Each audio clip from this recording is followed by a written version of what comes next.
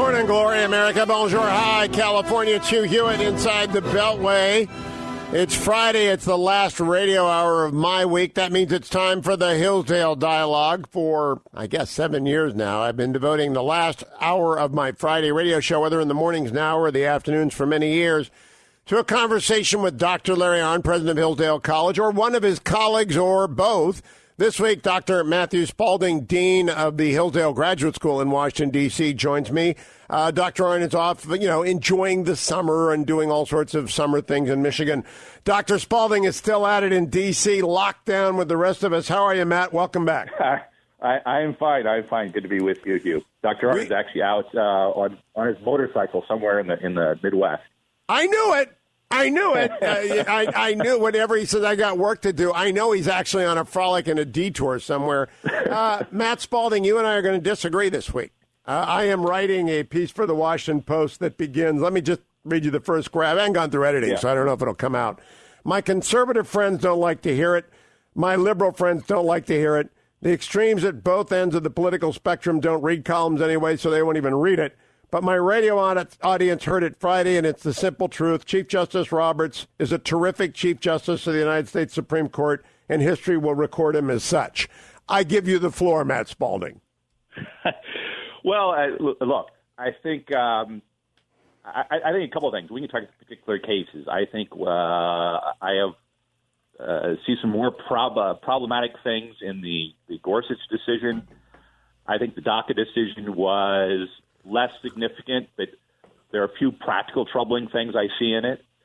But I think the broader question you raise, in the broader question, for instance, Senator Hawley raises about the conservative legal movement, those are things we should be thinking through, because it's very important that we stay on the same page with pushing for good justices and good appointments. Now, having said that, your point about the Chief Justice in particular, I'd have to say my jury is out on that one. I think he is, this case, the census case, the Obamacare case. Those are the three I have in my draft opinion. You just named the litany of three. I can see what he's trying to do. I can see what he wants to protect the court. He's very much a rule and procedures guy. But my concern, and this goes to, I think, the heart of the discussion about the conservative legal movement, is that sometimes we have these great justices, great judges, great legal thinkers, but they can miss the forest for the trees. And here's where I want to start. 80% of the time it works, but sometimes it doesn't. And in this day and age, when those kinds of questions are coming before us, these fundamental questions about rights and human nature and what it means to be human, that stuff really matters. And I think it's important for us to think through those things and deliberate about them and talk about them as we move forward, so we don't get caught in those extreme back and forth. Let's throw them all out. It's all lost. I think in that sense, I think we broadly agree. Yeah, I'm glad to hear that. I want to begin by reading headlines. Trump bid to end DACA blocked by Supreme Court, reads the Wall Street Journal. The Washington Post, recent Supreme Court decisions show it can be hard for presidents to dictate its direction. Michael Shear, setback on immigration policy goal leaves Trump fuming over makeup of courts. But then I note, Senate confirmed judge with ties to Mitch McConnell. That's Justin Walker, who's now on the D.C. Circuit. The 52nd federal judge appointed to the appeals court of the United States. President Trump has nominated two and has seen confirmed two. Supreme Court. There may be retirements we don't know coming up. He'll get three maybe. My point is the court makes decisions broadly in four areas: about the Constitution, about disputes that arise among the states, about federal statutes, and about regulations. The least important ones are about regulations because the agencies can change them. The next least important about statutes because Congress can change them. The most important ones are about disputes between states because they go to federalism. And the most important of all are those about the Constitution. Has Roberts or Gorsuch gotten anything wrong on the Constitution, Matt Spalding? Let me hear out my nuanced answer, which is, I think, you're correct, and I agree with you about that level of importance. The problem is that where we are today, given the state of jurisprudence, is that it's often the case that decisions which seem to only deal with statutes or even regulations for that matter, as in the case of the Civil Rights Act, those things cause and really exert, as Alito said in his dissent, exert a gravitational pull to constitutional cases. And something like the Civil Rights Act especially kind of has taken on this pseudo-constitutional meaning, which has huge impact. So, again, on the one hand, I agree with you. On the other hand, we need to be aware where we are, and when the Supreme Court can change the meaning of a term, even though it's only in a regulation or a statute, that could have monumental implications for constitutional decisions down the road. Undoubtedly it can. But am I correct that by simple majority, the Senate can agree, and by simple majority, the House can agree, to change the terms of the Civil Rights Act of 1964? Absolutely. They are unlikely to do so. That's how it should have been amended. Yeah, they are unlikely to do so. But 25 states have already changed their equivalents to cover sexual orientation. And do you agree with me that it is broadly the case that most people in the United States do not want people fired or hired on the basis of sexual orientation? Well, but here we come back to the real distinction here, right?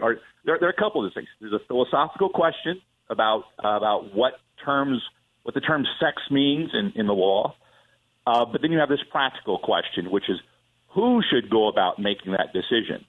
And I think one of the issues, and this is what Justice Alito's dissent comes to at great length, is that's why we have legislatures, so they can deliberate and they don't make binary judicial decisions. They can make accommodations, they can express protections, and those kinds of things. Yes, in most cases, when it comes to employment, most employers, big employers especially, are already making decisions and carrying this out. But that's precisely the kind of thing that if that's where we want to go as a nation, that's what the legislature should do. And that's Gorsuch's own argument. That's the argument of the court for ordinary meaning, which is that if it's not in the ordinary meaning or clear in the text or the original meaning, they should defer to the legislature. That's historically what's always happened. That's his own argument. That's Scalia's argument. That's not, unfortunately, what has happened here, and I find that problematic. So the policy discussion is really separate from the legal reasoning question, which I think it's bungled, it's awkward, and I think it has, because it's a judicial decision, which is a binary decision, which sets a great precedent.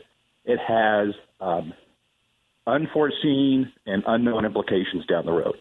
Now, Matt, what you're doing, though, is you're smuggling in the originalist textualist argument that ordinary meaning is anchored in the time that it has passed. Ordinary meaning, as Justice Gorsuch argued. Now, I probably would have been with the dissent. I'm just arguing it's not crazy. Yeah. Ordinary meaning in 1964 is different from ordinary meaning in 2020. And ordinary meaning in 2020 is, I think, consistent with the Gorsuch opinion. And the Chief may have joined that. I don't know what the Chief really thinks. He joined it, and he probably assigned the opinion to Gorsuch. And Gorsuch made his views known from the court. But it's not, what my point is, it's not crazy. It's not radical. It's not legislating from the bench to adopt the position that ordinary meaning is ordinary meaning on the text as it applied in 2020, and the Congress can change it. Ordinary meaning when it comes to the APA is a completely different argument, and I want to come back to that in the next two segments. On DACA, a terrible abuse of executive power can be reversed by the administrative agencies of the United States if they do it the right way. And right. I think what Roberts is saying... And Roberts invited them to do that. That I agree with. You see, and so I just don't think Josh Hawley, and we'll come back to this, should be wringing his hands. The judicial project on the conservative side remains as important today as it has been for the 30 years that Matt Spalding and I have been working for it. When we come back from break, well, do you agree with that, Matt? It's still important. No, it's as important as ever, but he raises some important questions that we as serious thinkers should be concerned about, and I want to come back to that. That's what we'll do. In fact, we're going to spend the entire hour, because we both respect Senator Hawley so much. He is ironically a Chief Justice Roberts clerk. And I respect Tom Cotton. He's upset with the Chief Justice, too. I'm just not. We'll continue the conversation, America. Stay tuned. Welcome back, America. 22 minutes after the hour. I'm Hugh Hewitt inside the ReliefFactor.com studio, joined by Matt Spalding. He is Dean of the Claremont Institute. No, he's not. He's Dean of the Hillsdale Graduate School in Washington, D.C. It used to be easy when we just called it the Kirby Center. Now it's the Graduate School. By the way, Dean Spalding, how goes the graduate school in this time of long-distance learning? It goes fine. It goes fine. We've just actually closed admissions for the fall, and we expect to have a full class. And so we're pressing ahead. We're doing our classes on Zoom and doing some social gathering, but education goes forth, and teaching is actually occurring. I have to warn you of it. I'm glad to hear that, and I'm glad that it's a full class. How many people? It is such an elite program. If you have not investigated the graduate program in statesmanship run by the Hillsdale Graduate School in Washington, D.C., you ought to find it at hillsdale.edu. All things Hillsdale are collected at hillsdale.edu. Now, Matt Spalding, tell me your interpretation of Senator Hawley's address from the Senate floor on Tuesday following the decision interpreting the word sex in the 1964 Civil Rights Act. Well, good, because here I think we get to the heart of the matter that we should be thinking through, and I say that I concur in part and dissent in part. The concurrence I think we've already alluded to, but I would reiterate. I think he raises he kind of goes to the heart of the problem of that decision, which is it changes the term of the 1964 Civil Rights Act. Congress has chosen not to do so on many occasions. The EEOC over all those years didn't interpret it that way, and yet the claim here is that this is a simple and straightforward way of reading it. It essentially is legislation and an amendment. I agree with that, his read on it. However, he says we should essentially throw out or reconsider the whole bargain, as he calls it, with the conservative legal movement. The bargain he's talking about is the bargain between religious conservatives and the establishment that religious conservatives would vote and the establishment would appoint on the guarantee, or the bargain would be they would protect religious liberty. They have not done so, he says, and so therefore we should throw that bargain out. I think he overshoots the mark. I think it's too much to say based on this particular case. I can see his concern, however. I think fiddling with the terms of meaning of words is problematic. All I have to do is recall penumbras and emanations. But having said that, I think he goes too far. But he points to, I think, some very serious questions that it's always good to rethink. The conservative legal movement, you know this well. I know this well, having been a long time working for Attorney General Ed Meese. Comes out of a debate with Justice Brennan in the 1980s that Ed Meese picked with him, having to do with kind of reaching outside the Constitution for other principles. As a result, the conservative legal movement regrounded itself, this new movement, in this idea of originalism, going back to the original meaning of the Constitution. That is all well and good, a great, probably one of the most important movements within conservatism to recenter on the Constitution. But there's a debate within that. There always has been, and I think this Gorsuch decision draws it out, between a narrow textualism, which merely looks to the particulars of the Constitution, and a broader original meaning or broader philosophically informed textualism, originalism, that also takes into consideration the philosophical, moral groundings of the Constitution. So for instance, to use a historical example to take it out of the immediate context, the Dred Scott decision. How do you interpret the word person? Well, if you look narrowly at the Constitution, you might exclude slaves, which is what Taney did. broader speaking, person includes all human beings. That debate, I think, he is drawing that out and pointing us towards that. And that, I think, is a good thing for him to do to help us be better constitutionalists. And when we come back, we'll talk about the danger of what Senator Hawley did, which is to discourage people about the importance of and the continuing success in the judicial project to infuse originalism into the federal judiciary. Stay tuned. I'm Hugh Hewitt. I'll be back with Dean Spalding. Hillsdale.edu is where you find all these things. Stay with us. Welcome back, America. It's Hugh Hewitt, joined by Matthew Spalding, Dean of the Graduate School of Hillsdale, in the heart of Washington, D.C. at the Kirby Center. All things Hillsdale are found at hillsdale.edu. All of my previous Hillsdale dialogues are collected at hughforhillsdale.com. Dean Spalding and I are talking about the conservative judicial project. And I want to go back to this because Senator Hawley, whom we both know and admire and enjoy the company of, and Senator Cotton, whom we both know and admire and enjoy the company of, have both attacked the Supreme Court this week. Now, Matt Spalding, I don't think it is conservative, and neither of them, by the way, used personal terms. I don't think it is conservative to attack justices on the court in personal terms. Do we agree on that? No, we do, and you've noted here, but Senator Hawley really goes out of his way to say this is not personal. He actually takes it out of the context of the particular decision and literally talks about the conservative legal movement and this bargain, as I referred to it earlier. But yes, no personal attacks. And so I think jurisprudence.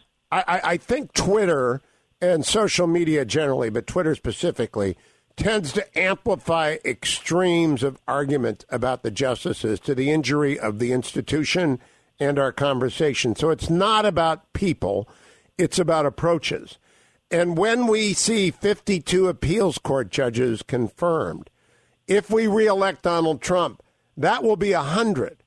What will the impact of that be on the federal judges below the Supreme Court, Matt Spalding?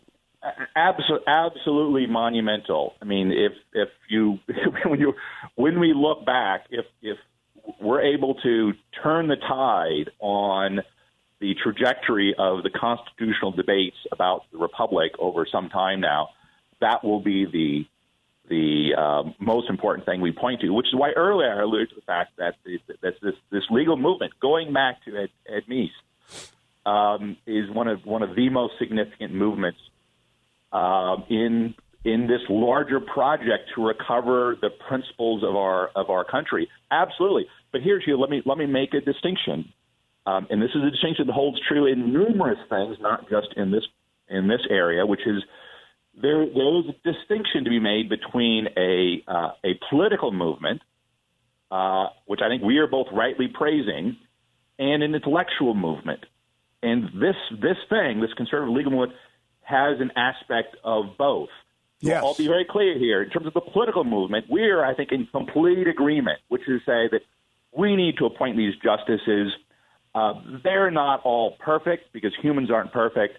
But gosh, just look at the effect this is having over time. What I'm criticizing is some aspects of the intellectual movement. I think there's a healthy, good debate there that we ought to have because we're serious people, and there's a difference between Clarence Thomas and Samuel Alito and Kavanaugh and Gorsuch and right. Yes. We debate these things because that's what we do. We are conservatives, and the intra-conservative debates are in ways the most interesting, the most significant, because we're debating about serious things and how to do this constitutionally. That's for the good. I think that I'm raising questions about how some of these decisions are being arrived at. There's an important distinction between Clarence Thomas, who has what approaches really a natural law jurisprudence behind his constitutionalism, and a more narrowly textualist decision, especially if it gets towards kind of legal positivism. These are very significant questions that we ought to be thinking about as we contemplate this. But that's intellectual debate that has huge implications for large constitutional questions. But we ought to keep a very healthy distinction between that and this larger political movement, which is about appointing judges and about turning the corner and recovering constitutional order. And there, I think we're in complete agreement. And the American people and others who are listening ought to keep that distinction in mind as they are thinking through what to do in elections and other decisions and practical decisions going forward. Because the alternative is not a dispute about particular decisions. It's despair over being ruled by an unelected majority of 9. A majority of unelected 9 justices, which is Justice Scalia used to refer to some of their wilder decisions. I want to refer to Finley Peter Dunn, who created the character Mr. Dooley, who was a political savant. And Mr. Dooley said, asked about the court's ivory tower reputation that, quote, no matter what the Constitution no matter whether the Constitution follows the flag or not, the Supreme Court follows the election returns. Now, I've always believed that to be true. I've always believed that they do so by deferring in election years, especially difficult questions that may be impacted by the court. They did so in 2012 on Obamacare, and the conservative movement is better for it. They have done so this year on DACA, and the conservative movement is better for it. That's not a constitutional question. It's a question about the political consequences of what the court does. Agree or disagree, Dean Matt Spalding? No, I think that's right. That's probably the best argument you could make for something like this, the DACA decision. I think that I think it's all other things being equal. It's not clear to me that the Procedures Act should apply the way he's applied it. It's clearly not lawful. Having said that, he's made a prudential decision to put this off. Now, so that's the best case you can make for that decision. That, however, does not apply to the civil rights case decision there. And that's where I'm getting to this point about the deeper philosophical, intellectual aspects.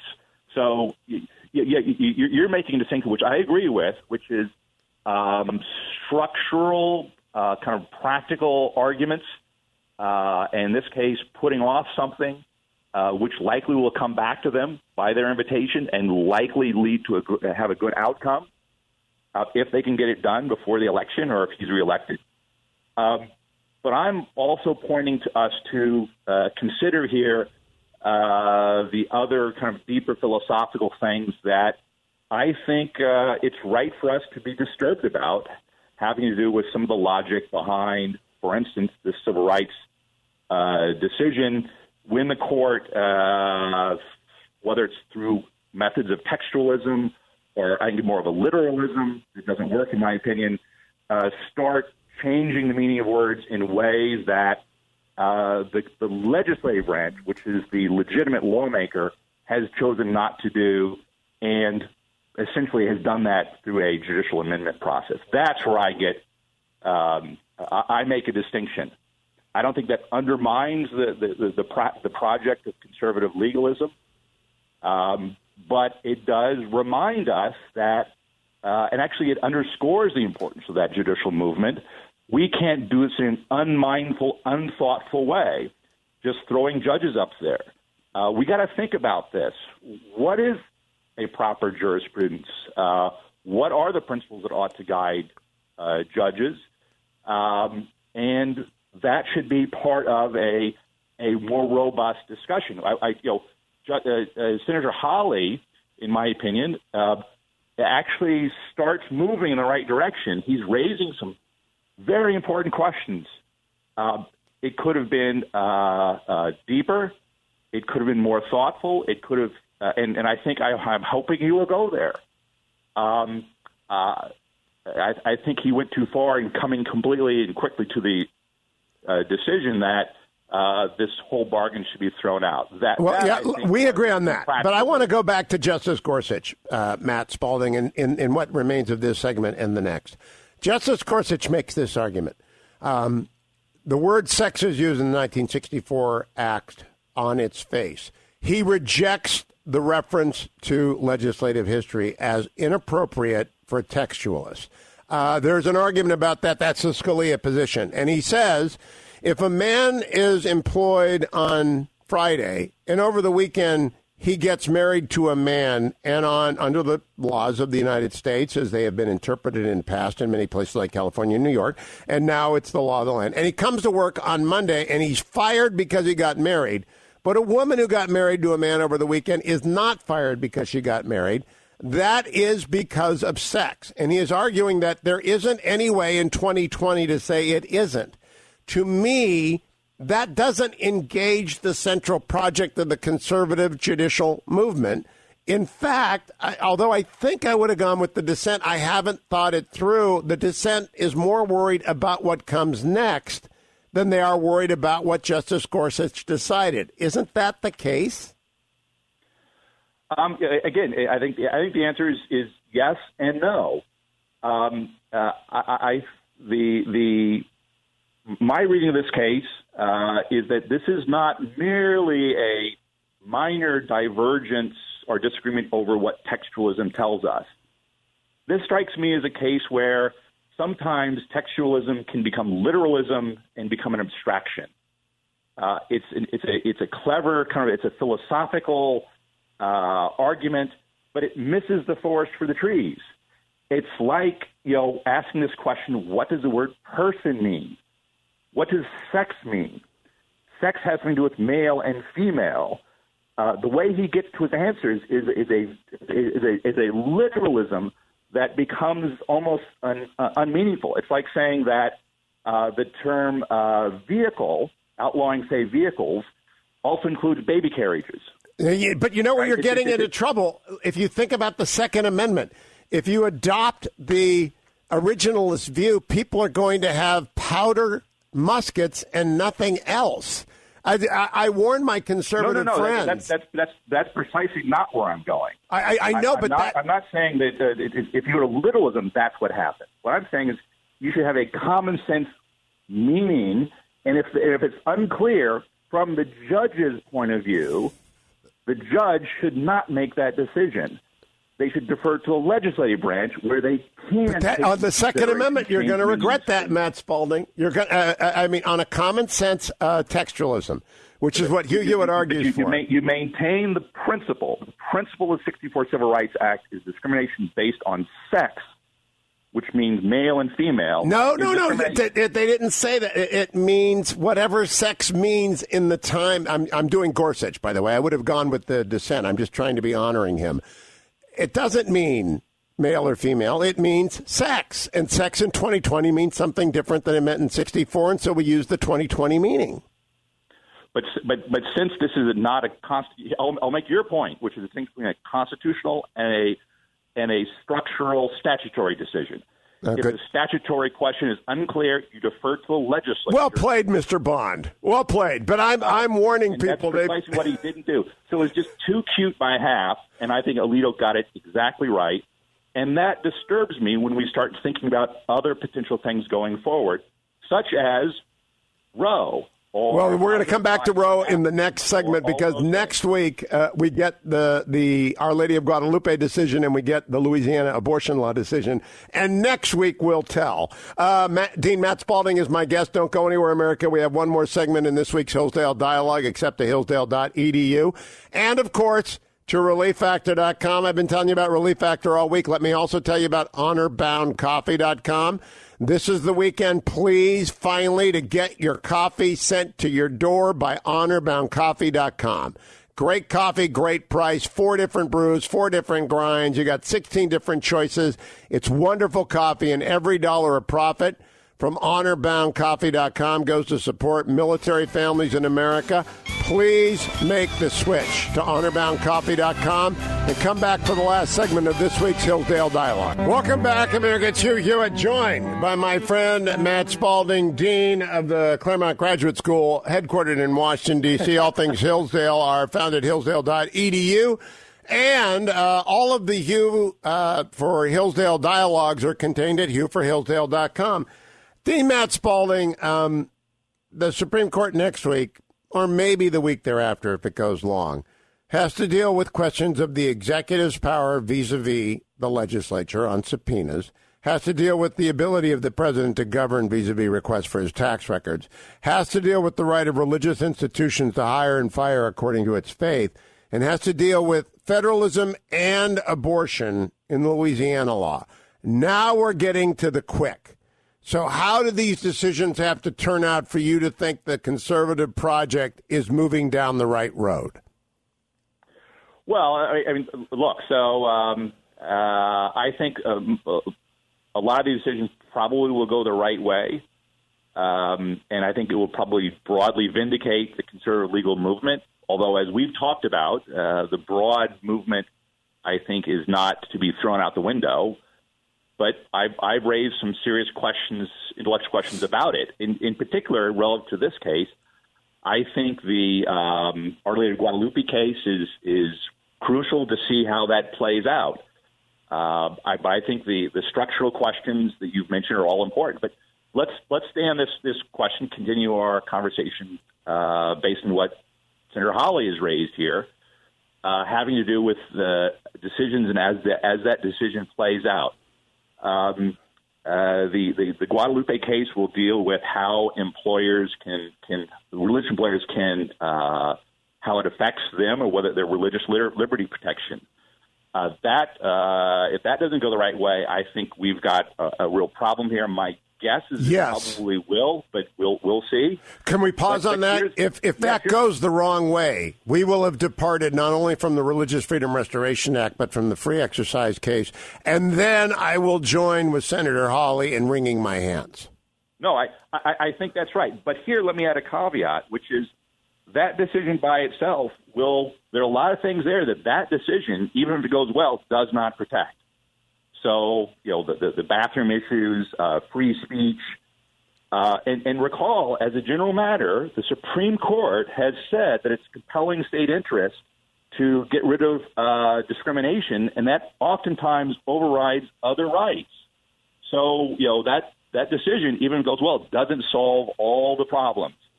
So, all of these things, I think, again, and here I think we will agree, all of these things point to the importance of being vigilant and staying on top of this. These are not easy, I voted, the judge is appointed, problem solved. But and then to the Louisiana case. Louisiana has required of its doctors admitting privileges at a hospital near it if they're going to perform abortions at clinics. A similar law was struck down in Texas. They will have to distinguish the Texas law or overturn it, which I believe they actually will do. And I believe I read Justice Roberts' Citizens United concurrence on when stare decisis matters as being the most conservative exploration of stare decisis on the books. And conservatives have to read that. Right, and I think now this gets back to your earlier point, which is that on constitutional questions, he's been quite good. And here will be an opportunity to see that again. So that'll be very important. And I think, when it comes to, just a lot of the structural questions they will get to, recall that I think we now have really 5 justices, all of whom are really good on questions of administrative law matters. So I think there's all sorts of hope to those kinds of decisions will all probably go well. So yes, this is not over by any means. It's not a lost cause. I think what Hawley raises is good that he raised. That's the job of a U.S. senator, and he's right to raise it. But the notion that we should throw out the baby with the bathwater and call it a lost bargain, I think, is incorrect. Amen. And that is good for him to push. That is the key thing for us to leave our audience with this week, is the judicial conservative project is never over, Matt Spalding. It can never be over for as long as there is Article 1, 2, and 3. It will, and the states, it will never be over. But also, just by definition, that's what it means to be self-governing. Self-governing plays out in the executive branch, it plays out in the legislative branch, and the judicial branch. Part of the push against the judicial branch is precisely the argument that we do not have a system of judicial supremacy. This is a balance of powers, checks and balances. That's why Senator Hawley is right to raise these questions. He's a U.S. senator. That's his job. But the court should always make decisions based on how they read the Constitution within the constitutional structure. And if they do so and continue to do so, and we are vigilant in electing congressmen and presidents, that's we are only. All will be well. Get back to those founding principles of the Declaration of the Constitution. All will be well. Matt Spalding, always a pleasure. All things Hillsdale at hillsdale.edu. If you're watching at home, I put on my Navy hat. And the reason is the president spoke at West Point. The vice president went to the Air Force Academy. I'm just doing a shout-out to all those United States Naval Academy graduates of 2020. God bless you, too. And we'll have a great commencement for you next year. And next Monday, I'll be back, America, on the next Hugh Hewitt Show.